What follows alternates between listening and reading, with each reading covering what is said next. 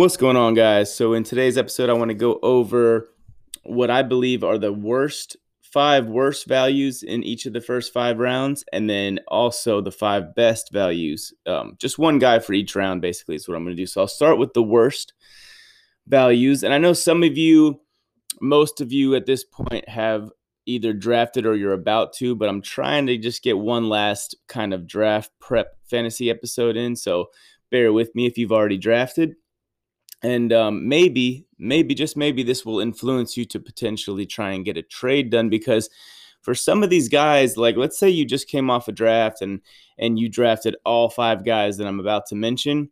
Well, if you did that, that's okay. I would suggest if you did draft multiple of these guys, maybe try and package them for somebody else. It's not too. I don't want you to panic. I most definitely don't want you to panic, but I also don't want you to just say, "Oh, I already drafted," and that's that.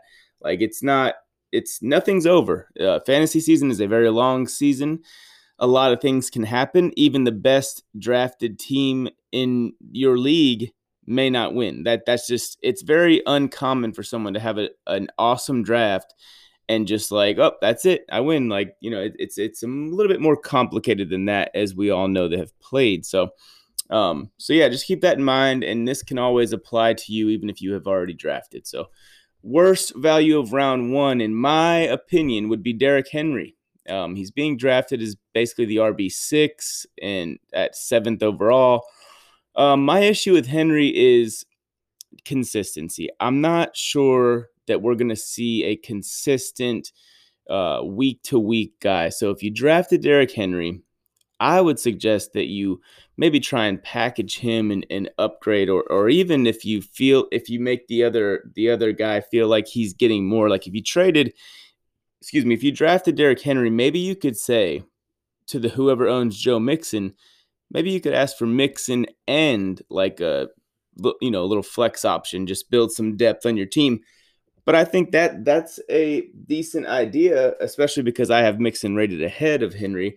But the perception of the public is that Joe Mixon is not as high as Henry. So if you drafted him, and I'm scaring you with with this here, because I do have some facts to back this up. It's not just solely opinion, and I'm going to get to those in a second. But if I'm scaring you, you just know that you can still trade Derrick Henry. Like just like I was saying at the beginning of this, like don't panic. Just try and see where this applies to you. And I think that Joe Mixon is certainly a guy that most of the public would be lower on than Henry. So you might be able to do that. But if you're gonna try and trade, let's say you want to do that, right? I would I would ask for Joe Mixon and somebody else, because if you draft Derrick Henry before Joe Mixon and then you try and trade Derrick Henry for Joe Mixon straight up, the owner of the Joe Mixon owner is going to be like, what does he know that I don't know? And they're going to be a little sketched out and probably not want to do the deal with you. So I would try to, even if you don't want the 2 players, I think you might be best suited to just go ahead and go in that direction. So just maybe like ask for Joe Mixon and somebody like Brandon Cooks or whatever, and just throw it out there. Whoever, just basically do that, because I think it's going to be the best option for you to be able to make that trade. So, all right, moving on. And okay, no, I'm sorry, not moving on. Derrick Henry, let me give you the reasoning behind this. So after the first 8 games of 2019 in half PPR scoring, Derrick Henry was the RB16. If you spent a first round pick on that guy, or if you spend a first round pick on that guy this year and he does the same thing, you are not going to be happy after 8 games. As a matter of fact, you're not going to be able to trade him. You're not going to be happy. You're not going to it's just going to be a complete lose-lose in that scenario. So, and I just think that that's really possible, not because Derrick Henry's not a beast, because he most certainly is, but mainly because it's just the nature of his style. I've touched on this before, so I'm not going to beat it to death here. But basically, when they are losing, he's not going to catch passes, so he's not going to provide value there. And if let's say they go 14-2 this year, well, that's like your best case scenario in terms of his workload. But there will still be games where the Titans have to win because of their defense or because of their passing game, which I know that's not ideal. And that's not a shot at Tannehill. They're just not built that way. But I think overall what I'm saying is there will be games where Henry's going to have 22 carries for, 61 yards. And, if he doesn't get in the end zone, you're looking at 6.1 points. So, and because in all likelihood, he's not going to catch a pass, or if he does, it'll be like one reception. I mean, I think he had a career high in receptions last year, and that was 17 catches, I believe. So he's not, or 18, excuse me. So in that, he's just one dimensional. He's either going to have a big day on the ground with carries and he needs touchdowns, or it's going to be a disappointing day to some level. He'll still get you 8 or 9 probably, but I mean, if you're drafting him 7th overall, it's not going to cut it. So, and also, this is not just a one-time thing. Last year, after the first 8 games, he was RB 47. I'm sorry, that's 2018. He was RB 47 in points per game after the first 8 games of the 2018 season, guys. Like, we need to, how can we confidently project a full season of top 5 running back play when we've literally never seen it? And he has a total of 57 catches in his career, coming off a career high last season of 18 catches. So that number could go up a little bit this year, maybe 25 catches or something like that, but that's like not even 1.5 catches per game. So I'm not excited about Derrick Henry in the first round. And in my opinion, he's just the worst value there. And also keep this in mind, running back is so loaded that I do think he's the worst value there, but I also don't think I don't think that like he's an awful player. Like I think he's going to be solid at the end of the season. He'll probably finish top 12 or so amongst running backs, but it's just that week to week consistency that really ruins it for me with Derrick Henry. And it's mainly due to the fact that he's just not going to catch a ton of passes. So, all right, round 2, by far the worst value of round 2, in my opinion, is Super Bowl MVP Pat Mahomes. Mainly because he's a quarterback. I mean, really all because he's a quarterback. And I would like, just so you guys know, I'm choosing Mahomes for this round, but in the next rounds, I'm not gonna go with the quarterbacks because that would just be like, for me, the right answer. But it would also be kind of a boring podcast to just go over the same, repeat the same narrative every single round. So I'm not going to go there, but I am going to tell you for the second round, because he's going so early, like the first pick of the second round, I just have to say, please don't do that to yourself. Do not do that to yourself, because here's what you're passing on. Not only are you taking a quarterback early, and when you can get Matthew Stafford in round 10, Daniel Jones in round 11, or vice versa, whatever, you're taking a guy over, and this is just based on my home league's draft that just happened a couple days ago. Here's who was available, because ironically enough, the guy who was sitting in the 12 spot literally took Pat Mahomes in a 12-team league. So he took him with the last pick of the first round. And here is who was on the board available for that guy to take instead. Kenyon Drake, Josh Jacobs, Austin Eckler, Devontae Adams, Aaron Jones, Nick Chubb, Chris Godwin, Travis Kelce, if you like tight ends, and George Kittle, and also Julio Jones, which granted he did take Julio with the next pick, so I guess that's okay. But just the whole point is, man, when you take a quarterback that high, you essentially are banking on his 2018 season. Like, you need all 5,000 passing yards and you need all 50 touchdowns, because otherwise it's not going to pay off for you. Let me throw one more thing at you. Last season, so in the 2019 season, there was a 3.3 points per game differential between the QB2, which was Deshaun Watson, and the QB12, which is Kyler Murray. So that 3 points per game from the QB2 to the QB12. You can safely draft the QB12 in the double-digit rounds on any particular season. And just so you know, the quarterback position in fantasy is one of the most volatile, in the sense that you could be expecting the QB12 in round 10 or 12 or something like that, and you could end up getting the QB5 or 6, because it's a little bit of a difficult position to project, especially when there's young guys like Kyler Murray or Daniel Jones or Drew Lock this year. So just overall, I want to bring it home one more time. Do not draft a quarterback early. Okay. Round 3, George Kittle, and this is going to be the similar type of thing to quarterbacks. Like, we don't take tight ends early. George Kittle was the tight end 2 last year, so that might get you excited on paper, but he only averaged 12.9 points per game, which, of course, that's not like horrible or anything. That's not the point. He had over 1,000 receiving yards. But the point is, again, who you're passing up on. I mean, that could be Chris Godwin, guys. Like, that literally could be Chris Godwin right there. That could be your running back 2, or your wide receiver, high-end wide receiver 2, wide receiver 1, potentially even.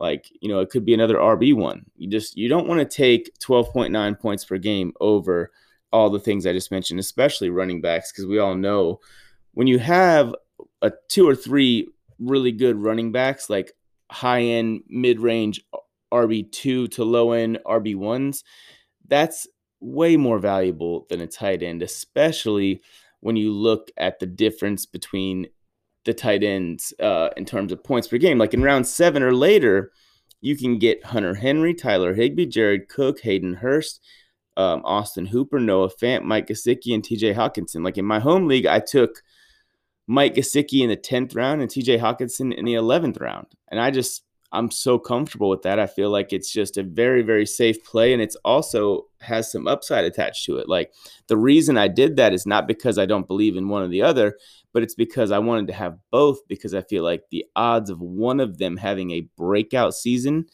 is very high. So if I have both and I only spend a 10th and an 11th round pick, like, my odds of getting a breakout tight end are very, very high. And if I do that at that price, that is so much more valuable than even if George Kittle hits his ceiling at a 3rd round price. So round 4 is, again, I'm not going to get into tight ends or quarterbacks because I could do that every early round, especially. So I'm not going to pick any quarterback or tight end, even though I would probably choose Mark Andrews, Dak Prescott, Zach Ertz, or Russell Wilson here. But I'm not going to, I'm going to go a different route just for example's sake to get a little bit deeper in this podcast. I'm going to say A.J. Brown, wide receiver A.J. Brown, and he's going in the mid to late 4th round. So last year, Brown averaged an amazing 20.2 yards per catch. So the first question I want to ask ourselves, we always hear about this positive regression or negative regression or whatever. Is that sustainable? Is 20 yards per catch sustainable? I don't really think it is. And the volume isn't likely, considering this guy only caught 52 passes last year. And is the touchdown production sustainable? Because he scored a touchdown every 6.5 catches. So if it's low volume, high ADP, and also let's consider that he doesn't have the quote unquote element of surprise, so to speak, as he did as a rookie, because now NFL defensive coordinators has spent an entire offseason studying this Titans offense and why the hell this guy averaged over 20 yards per catch as a rookie.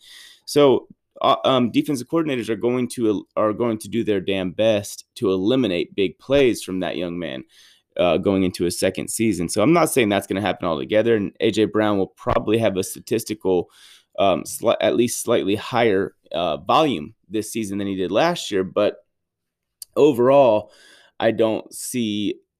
In my opinion, he's never going to be, especially in this offense, he's never going to be a 100 catch per season guy, and when you can get, here's a little spoiler alert to my most valuable guys, but when you can get a guy like Keenan Allen in the 5th round, who had his career best 104 catches just last year, why are we going to take a guy, AJ Brown, who literally had 52 a round earlier? Literally half the catches. And yeah, I know he averaged 20 yards a catch. That's phenomenal. But is that really going to continue? Because I think the volume is likely to continue to be in that range, maybe a little bit higher, maybe 65 catches this year. But I think the average yards per catch is much more likely to go down. So he's trending the wrong way in both of those categories. I'm sorry, in one of those categories, the most important one.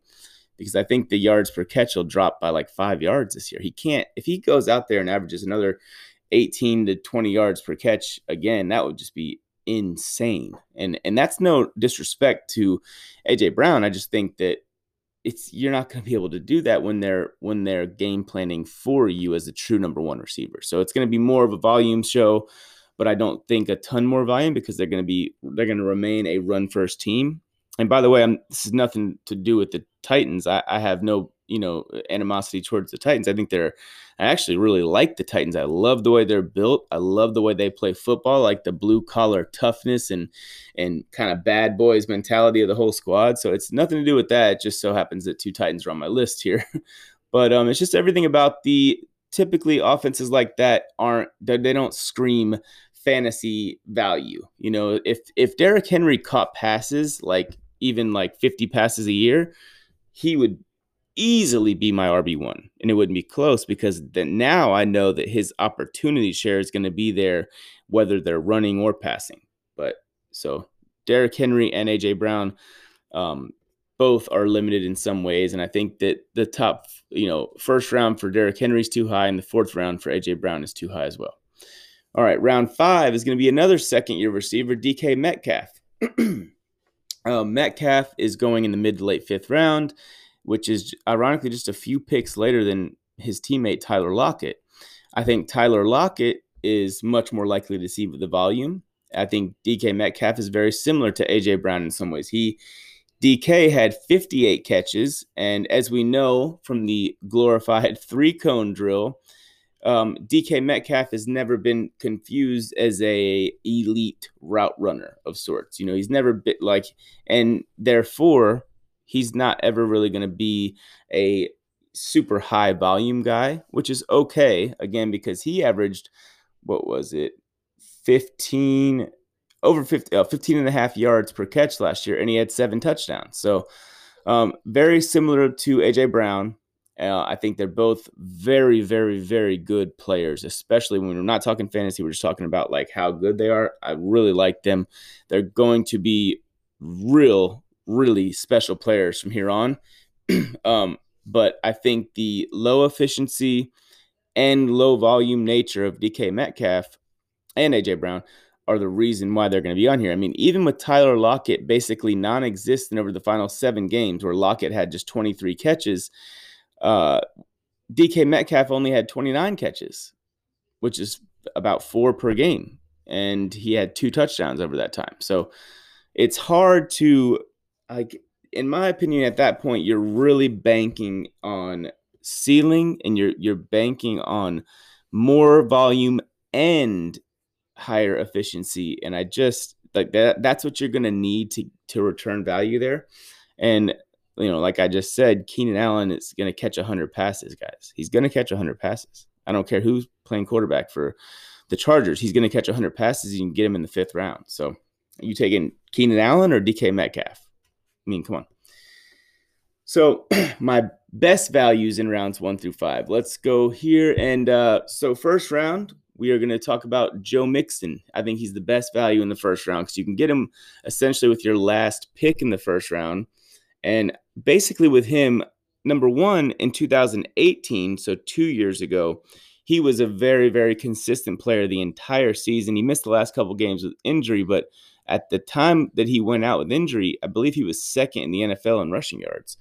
I'm making that point to make the point that it's not like Derrick Henry from the year before, because Derrick Henry certainly finished 2019 very strong, as Joe Mixon did, but we've also seen the same show from Derrick Henry in 2018 where he was the RB 40-something over the first 8 games, whereas Joe Mixon, that's not the case. We saw Joe Mixon only getting like 14 touches per game over the first 7 games, I believe it was, the last year, and then we saw Mixon over the final 9 games getting almost 24 touches per game and averaging about 120 yards per game.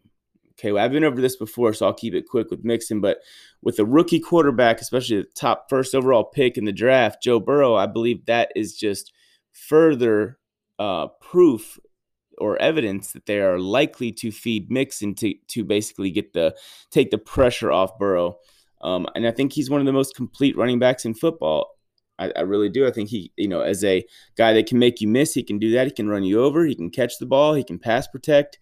There's really nothing that Joe Mixon can't do. And if we stat out his numbers over the final 9 games, prorate them over a 16-game season, that'd be about 1,900 yards and 11 touchdowns.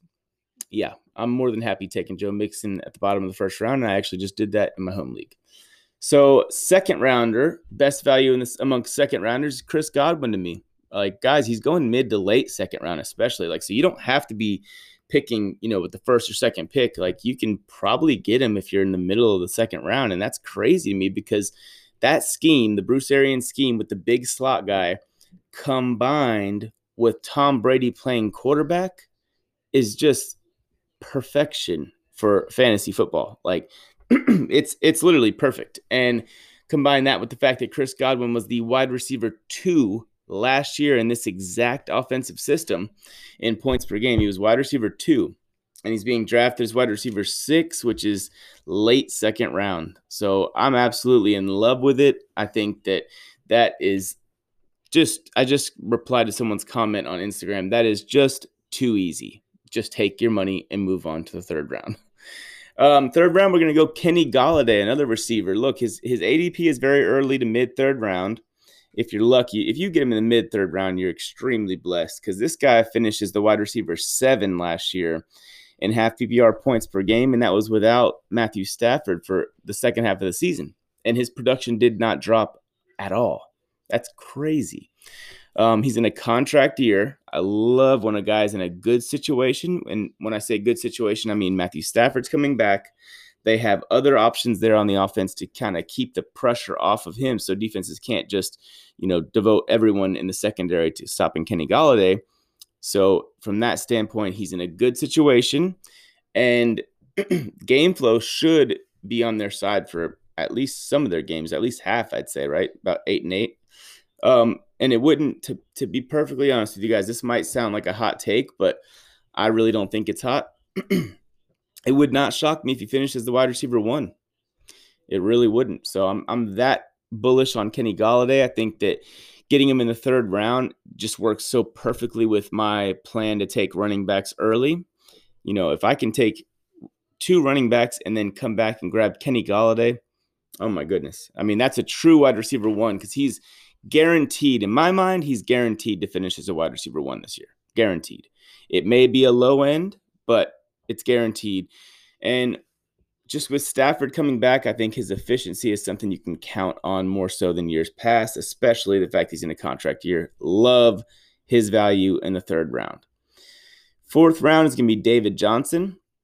And sometimes he's going late third, but I think more often than not, he's available in the early fourth round. So this guy has top 5 upside, man. Like, people can make fun of him and all that. I was not high on him last year, but he was a top 7 running back for the first, I think it was 6 weeks of the season, and then the injuries kind of started to happen and all that.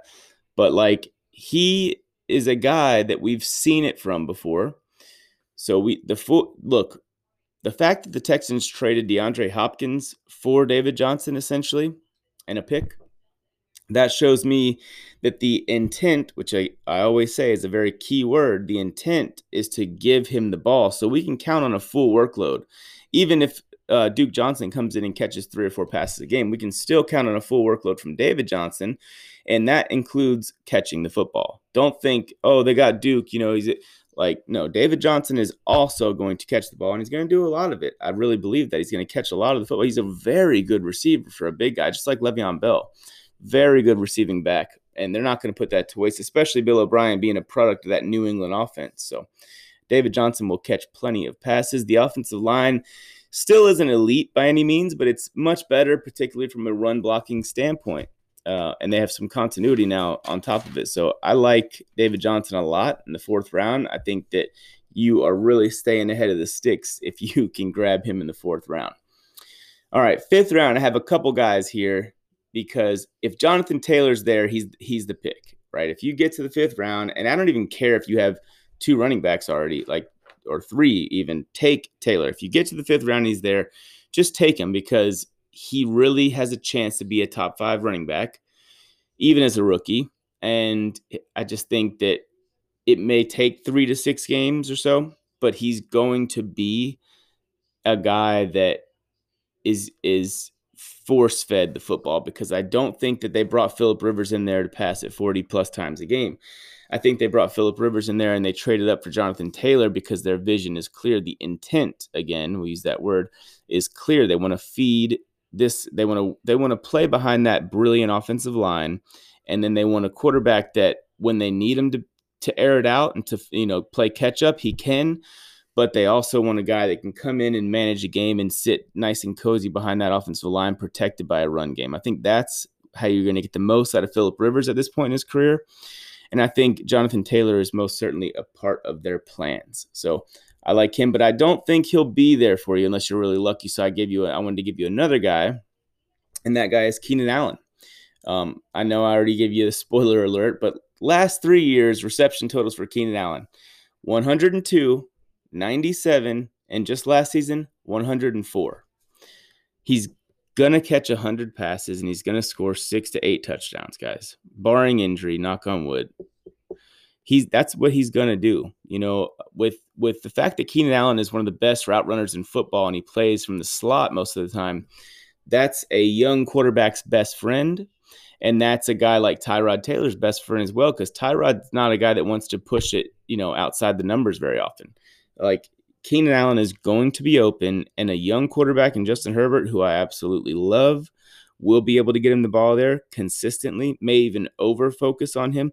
And right now, Mike Williams is hurt. So, to me, Keenan Allen is obviously still their number one receiver, even with a healthy Mike Williams. But I just think that the situation is perfect for him. I think volume will be there. I think efficiency will be there. I think red zone volume will be there. I don't see what is not to like about Keenan Allen. This is really interesting to me because I've taken a lot of criticism for being so high on Keenan Allen this year, and that to me is narrative driven, because I don't see what you really don't like. I don't see what the real criticism could be other than like, oh, their QB play sucks. Like, dude, if your QB play sucks, the only receiver you want on a shitty quarterback team is the slot receiver, especially if they're an elite slot receiver, an elite route runner. That's what you want if the quarterback play is limited. You want the slot guy or the tight end, and that's about it. You don't want someone, like Odell. Or that's why what Kenny Golladay did last year was so impressive, because he's a boundary receiver, and he was just doing what he was doing with it. Didn't even matter. That's why what DeAndre Hopkins did for many years was so impressive, because he's a boundary receiver and he had no one playing quarterback until Watson got there. So Keenan Allen is quarterback proof. And if Herbert plays, I love it, because he's a young quarterback and I loved him coming out. I'm super confident in Justin Herbert. I think he'll be able to consistently get the ball to Keenan Allen, and he'll be able to do it. Look, I love Phillip Rivers, but in my opinion, I think Justin Herbert right now is close to, if not better than, what we saw from Phillip Rivers last year. That's all I'll say about that. But that should just show you I'm not concerned about Keenan Allen's quarterbacks, whether it's Tyrod Taylor for some parts of the season and then Justin Herbert or whatever, or vice versa. I'm not worried. I think Keenan Allen's going to have a very big season. I think he's going to catch at least 85 to 90 passes at least. And I honestly expect 100. So yeah, guys, that's what I think about that. If you want to talk to me about it, you can always hit me up in my DMs on Twitter. It's @FairShakeFB. And then on Instagram, it's @FairShakeFootball. Once again, I appreciate you guys listening. If you could give this a share, that'd be helpful. All right, guys. Peace.